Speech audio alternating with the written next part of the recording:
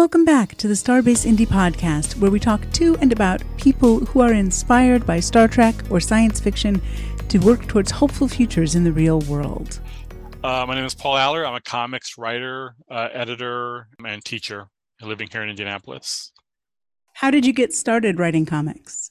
I actually kind of started writing and reading comics at the same time. I didn't start reading comics until I was like 28, and I kind of latched onto it as a medium that I felt like I could do well in. So I started just writing short scripts. I took a class through Comics Experience where I'm now teaching the class that I took 12 years ago, and started with artists to put some short comics together, made like a little one-writer anthology from that and sent that out to editors. Got a couple jobs. I was very lucky early on to get like a work writing G.I. Joe and Ninja Turtles and a couple other things.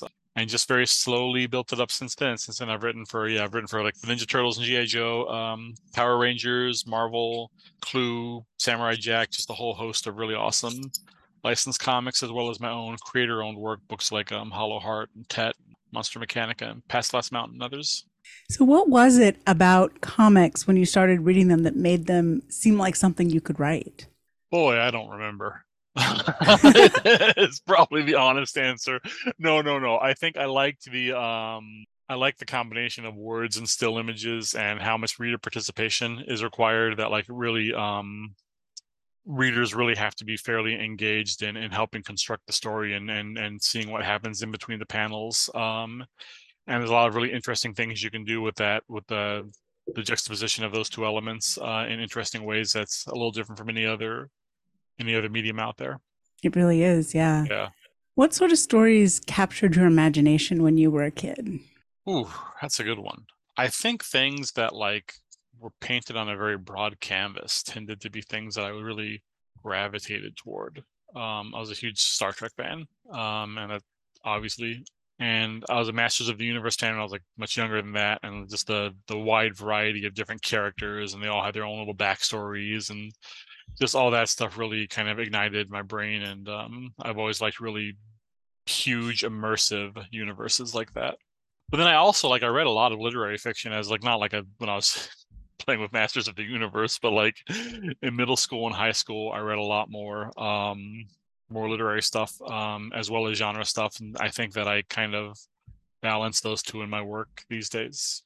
That makes sense. What's your favorite universe to write in so far?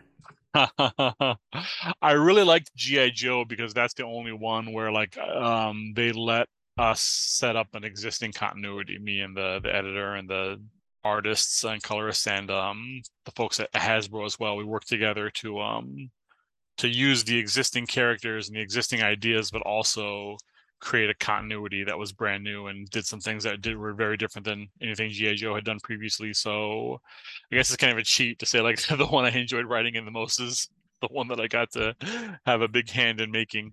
That doesn't sound like a cheat. That just sounds like, hey, you like your own work. That seems kind of basic. yeah. And I mean, the creator-owned stuff is very is obviously very creatively nourishing. It's extremely different muscle than a lot of the licensed stuff where you're coming in and you're working in someone else's sandbox and following their rules, which can be really creatively invigorating in a different way than creator-owned work where it's just whatever you and your collaborators want to do. Do you have a favorite character? That I've written or in general? Just in general. Oh boy. Not off the top of my head, no. But this is far from my favorite character, but I will say that I had in my room in childhood, like in middle school, I made it in middle school shop class, a clock. We had an assignment to make a clock, and we had to buy a poster and like apply the poster to like glue it onto the wood and then mount the clock face in it so that, and everyone else in the class, their posters were all like sports cars and bikini models. And my clock poster was Quark from Star Trek Deep Space Nine. And that hung in my room for years. And I saw it in my mom's garage like last year. And it was not looking like it has not aged well. And it was like, oh, old friend. Yeah.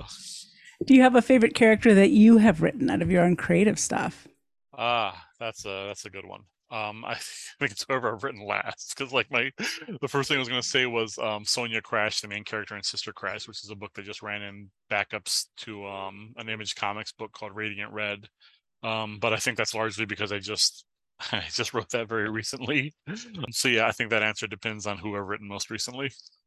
That makes sense. Yeah. Are there writers who shaped your work? Oh yeah.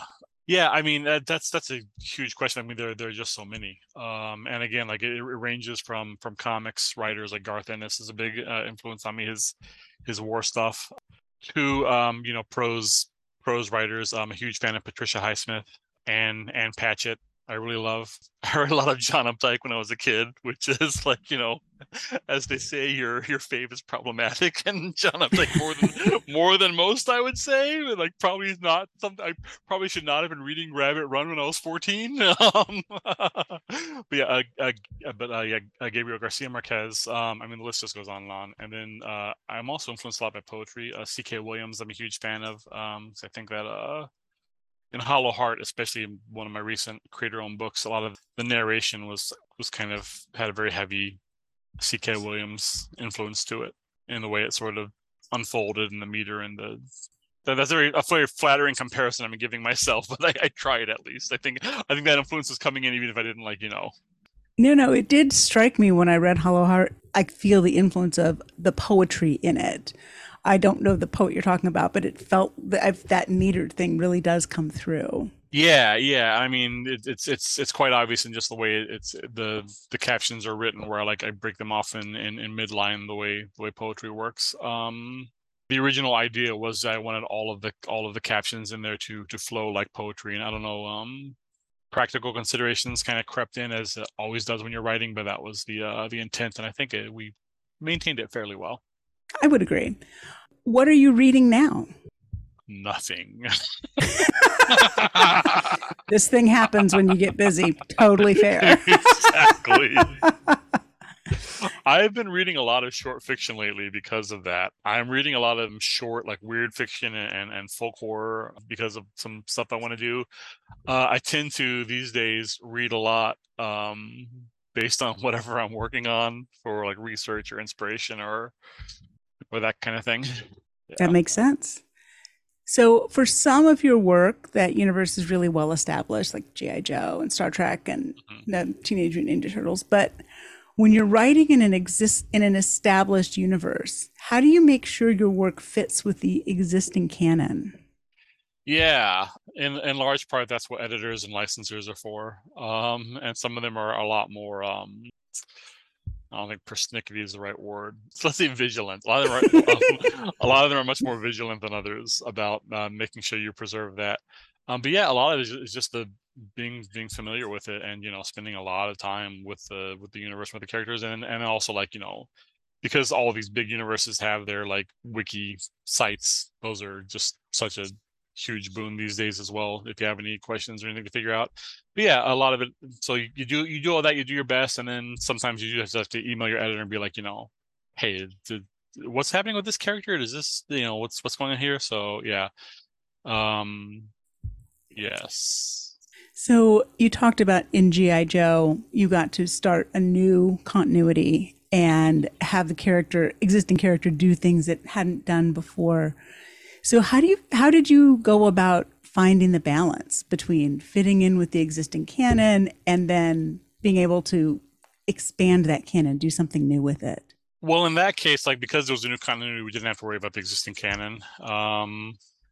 Like there were no pre-existing stories that existed in our universe. But there was still a universe you had to fit within, I imagine. No, I mean it's. Oh, okay. We may be using different words, but no, like it was a brand new universe that was starting from scratch, just with characters that had existed in this previous universe. These were characters that had existed in different forms in other places, and so there was a lot of concern about being true to the characters. So you do have to balance that in terms of and like kind of make sure you still have the core of the character, even if you're giving them like a different backstory, or in some cases like a different ethnicity or cultural background. But they still, at their core, were the people that the readers knew and loved. And also doing that is fun because I was able to like take elements from a lot of different continuities that there had been in the past and sort of mix and match them and scramble them up and present something new. Okay, I don't know if you'll be able to answer this because it's certainly got spoilers in it, but Okay. how do you go into a brand new universe in a property like GI Joe? Did they like go through a portal, or like how does that work? No, I mean it's just a new continuity. So I guess It's like I don't okay, know okay, that okay, word in the okay. context of comics. Okay, it's like when you have Marvel Comics, which have existed since the 30s, and that has like a long, sprawling continuity. Then when they started making the movies, that was a new universe with those same characters. It's like starting with Iron Man. Like they didn't have to worry about like anything that had happened in the comics or any other. Just like they were just starting a new thing from scratch, the Marvel Cinematic Universe with the same characters. So it's just like that, only it's a comic book. Does that make Okay, sense? that Yeah, makes sense. yeah. I guess because comics like is it's so common to have different continuities, and even like I use Marvel Comics as an example. Even within Marvel Comics, they've had like multiple different continuities that have nothing to do with each other over over the decades. So like it's interesting to me is like to, to not be familiar with that because it's so like ingrained in the medium that I work in. That makes sense. Like, I'm not much of a comics person. Yeah, no, no, absolutely, absolutely. And it can be very confusing. I mean, because of that, like, so, if you're like this is a Superman book that's about a different Superman than this Superman book over here. So they're both Clark Kent. They both, came from Krypton and crash landed in Kansas and were raised by Mom, Pa Kent, but they're completely different characters in different universes. So have fun figuring it out, kids. That makes it interesting. And Yeah. comic books are such a different style of reading, is what I have found. I don't know if that's true for everyone, but the difference between reading a comic book and reading prose Mm-hmm. feels pretty big to me. It is, yeah, yeah. I think a big part of it is like the level of reader interaction is different, and there is the element of like paying attention to the art because it is absolutely a huge part of the storytelling. And I found that a lot of people who tend to only be prose readers when they first start reading comics, they just like will not look at the art. They'll just like I've I've seen friends of mine like read a comic for the first time, and it's very clear that they're just going from like balloon to balloon, caption to caption, and like not even looking at the art. And I'm like, oh, that's weird. That's not how that is supposed to work. But I'm not gonna like wag my finger at you and be like, you're reading comics wrong. You know what I mean? So, and because like you'll figure it out, or you just will think, well, this wasn't very good because you are only getting half the story. So it's Yeah, I mean doing that is basically it's the equivalent of like watching TV with a blindfold on. absolutely. Yeah, it just feels very, very different. Yeah. So you have created queer characters in a lot of your works, sometimes being the first canon representation of queerness. Hmm. So, what sort of fan reactions have you gotten to those storylines? I mean mostly wonderful. I Yeah, won't say entirely, um, because we all know what world we're living in. absolutely. Yeah. But it's been overwhelmingly supportive and wonderful. And I think most people just want good characters and a good story, and they want representation. Um, and I think even like, and I mean, obviously queer people want representation, but I think most straight people want queer representation in their fiction as well. And those who don't are the ones you kind of get into problems with. But I think I've been doing it long enough that I pretty much just ignore that. It makes for a richer world, right? It, Yeah. a little bit more realistic, too. Yeah, I mean the weird question you get a lot is like what's the purpose of having this character be queer? And it's like the purpose is that there are queer people in the world. Like I don't understand that question, and I also don't understand like it has to happen in an organic way because like if you met a gay person in your neighborhood, you wouldn't be like, did you come to this neighborhood organically? It seems weird that all of a sudden there's a gay person in the neighborhood. Like, I need to understand how this happened and how it like fits organically into the story of this neighborhood. No, it's just a human being. It's a person. So I get frustrated by those attitudes. Yeah, it's almost like they haven't seen these types of characters before, and then they're like, well, this is weird. Well, I don't understand. It's the world. You're just in a bubble. Yeah, exactly. Like I'm not a bigot. I just don't believe these people should exist in this fictional world. It's like, okay, okay. I won't contradict you aloud because I've gotten in trouble doing that before. Yeah. Yeah. So how does your process change when you're working with your own original characters? Um, it's just a greater level of freedom. Usually with licensed work, they'll give me at least some idea of like what they want the plot to be or where they want it to go. Like not always. Like I think with some examples like Clue and Samurai Jack, it was pretty much just you have a good Clue story, you have a good Samurai Jack story.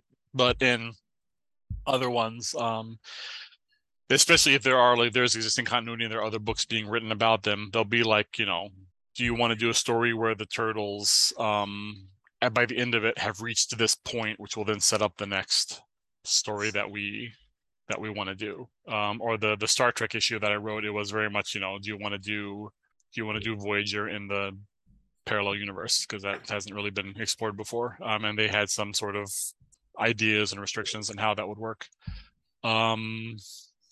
Whereas, yeah, with my creator owned stuff, like I'm working with the artists and colorists, my collaborators and partners. So we're building it together, but we have much greater freedom to just break the story the way we want, do what we want, and just go in our own direction.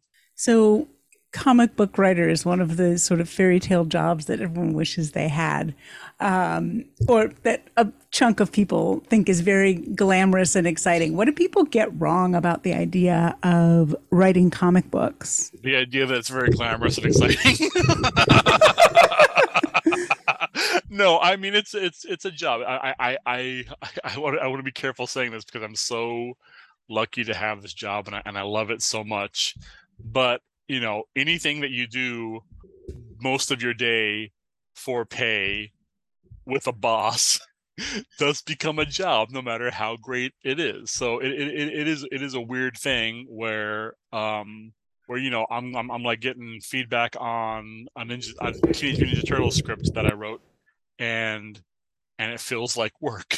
You know what I mean? And so you kind of do have to catch yourself sometimes. But no, it's the comics industry is it has its issues like every industry. It's not something you want to go into if being wealthy is a big concern of yours, put it that way. And it can be very frustrating, a lot of setbacks, a lot of it can feel very capricious. There's not like a straight, like any creative field, there's not a straight line career wise like there is if you're an accountant or a lawyer or even like a chef, I guess. Like, I don't know that much about being a chef, so I shouldn't say that, or about being a lawyer or an accountant. I could be completely wrong, but I feel like a lot of other professions, there's like a path that you follow, and the path has been laid out for you and has been developed by like professional associations, and you do this and you do your job well, and you're going along the path, and you may not be as successful as you want to be, but like the path is clear. Whereas in comics, it's like people like to say like no two people break into comics the same way. It's just completely different for everyone, and everyone is just kind of like flailing along and trying to figure out how to carve out their piece of the industry and make their way in. So it's difficult, but it's also incredibly rewarding. And I don't want to sound like it isn't, or I don't want to sound ungrateful, because I'm incredibly lucky to be doing this instead of working in a cubicle. Or I guess these days I'd be working at home like I am now, but you know what I mean? Yes, yeah, absolutely. Yeah, it's very sort of Stephen Pressfield, the War of Art thing. You have to approach it professionally because it is a profession. And then that does get away from the sort of glamorous, oh, I'm just going to sit around and play with comic books all day. Right. But, I mean, there are definitely also moments where it's just like, this is great, Yeah. So you also teach a class on comic production. What pieces of the production process are most frequently a surprise to your students when they learn about them? Yeah, I teach classes in comics writing, and we talk about the whole production chain as part of that, because a lot of times, especially in like independent comics, the writer tends to be sort of the production chief for the whole thing. It's kind of the role that they're just thrust into. Something about it that surprises people.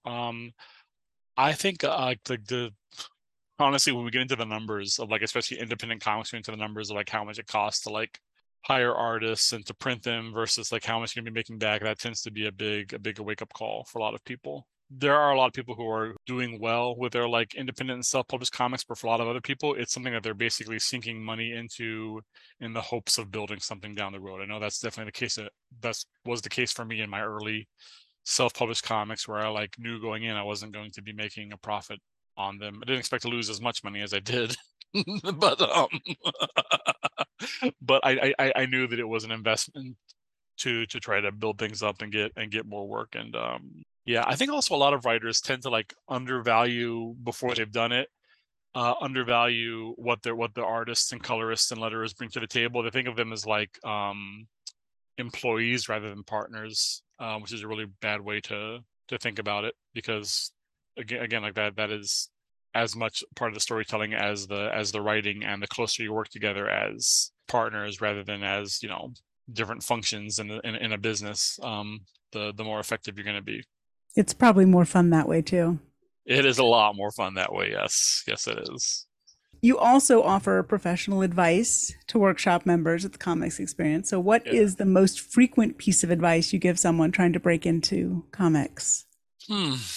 I tend to like respond to their questions mostly. And I think the question that we tend to get the most is like, how do I find an artist? And that's a very long and complex question, but most of it just these days it boils down to like social media. Like even when I was starting doing this, social media like existed. I haven't been doing it that long, but you couldn't like find so many comics artists, on like Twitter, or I think it was like the MySpace era back then.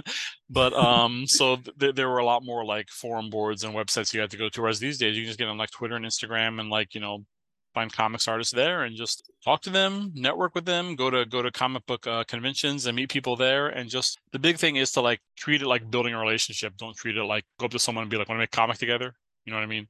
Just get to know people and then go from there.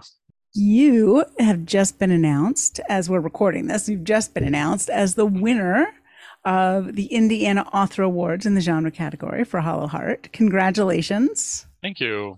I don't think this is the first award you've gotten, but for this one, what does it mean to you to get this award? Oh, it's awesome. I mean, the fact that it's a regional award here in Indiana is incredibly cool. And also the fact that it's a literary award, that like all the other shortlisted books were prose, and that doesn't tend to happen with comics. Like comics don't tend to often go head to head with prose books for these kinds of things. So the fact that I not only got shortlisted but won it is just honestly kind of gobsmacks me, and I'm incredibly proud of it and incredibly happy that they were, I don't want to say willing, but I mean, I think it reflects well on Indiana Humanities that they were like, this is a comic book, but yeah, we're gonna take it seriously as a piece of literature and take it, treat it the same as all these other books. So I'm really pleased about that and very proud of it. And the award itself just looks cool. So I'm looking forward to getting it and being able to put it here in my apartment. That's cool. People, listeners can't see, but I see the Hollow Heart Right. cover on your wall already. Yeah. I've got a big poster, a big pink skull hanging on my wall, and 2 feet by 3 feet. So yeah. So, what are you working on next? Not much that's been announced. I'm in that phase. Ah, I think the only thing that's really been announced is I have a Power Rangers one shot that is coming out, maybe already came out. I'm not sure when you're posting this, but it's coming out October 31st, a week from today. And it's no, about a new October 31st isn't a week from today. August 31st is a week from today. August 31st is what I meant. That's Okay. weird. No, we're not that close to November. Stop it. Wow, that's freaky. August 31st, yes, is when it's coming out, a week from today. And it's a double-sized one-shot about a new character called the Death Ranger, who got a lot of press when it was announced because they're a non-binary villain, and should be a lot of I'm really proud of that book. It's a book about grief, and I wrote it in the immediate wake of my mom's passing. Which is I had not planned, but like she passed away at the end of last year, and then shortly thereafter, Boom Studios, who does the Power Rangers comic books, called me up and presented this opportunity to me. And as we got into talking about it, it became clear that they were looking for a book that was basically about a character dealing with the death of a loved one and their desire to bring them back and to conquer death in general. And I was like, oh, I don't know if I'm ready for that, but I dove in anyway, and it was a brutal writing process. It was just incredibly emotional and intense, but I'm very proud of the result. I imagine it's amazing having gone through that processing. Do you often process your emotions through the writing? Oh yeah, constantly. I actually had a conversation with a friend of mine several years back who does a lot of like very autobiographical or semi-autobiographical comics, and he kind of like chided me. He was like, I don't feel like I see enough of you in your work. And I was like, well, you're nuts, because like I think he was thinking from the standpoint of like, because it's a lot of his genre work and takes place in like fantastical worlds and has characters who are very different from me, but like underneath that, I feel like it's incredibly all my work is incredibly personal. And if you've read a fair amount of my comics, then you probably know me pretty well. So, have you been to very many conventions as a guest? Not recently. Yeah, I haven't been to a major convention since 2018, but I used to, and hopefully next year or two I'll start going to them again. I have one coming up Thanksgiving Yes, weekend. yes, you do. Yes, Yes. I would ask you what you like about Starbase Indie, but you haven't been yet. So Yeah, this is my first time. we'll have to do another interview next year, and then I'll be able to get an answer on that. Absolutely. So, where can people find your work online? My work, not Or find online, you? but you can find me on Twitter. Is probably the main place where I blab on the most. It's just at Paul Allor, Allor. I'm on Instagram, but that's mostly photos of my dog. And I'm on Facebook, but I don't use it very much. So Twitter is kind of the main spot. Thank you so much for taking the time to talk to me. Absolutely. Thank you. It's been a lot of fun. Thanks for listening to the Starbase Indie podcast. To find more information about our live event this November, check us out at starbaseindy.org or on Facebook, Twitter, or Instagram. See you on the Starbase.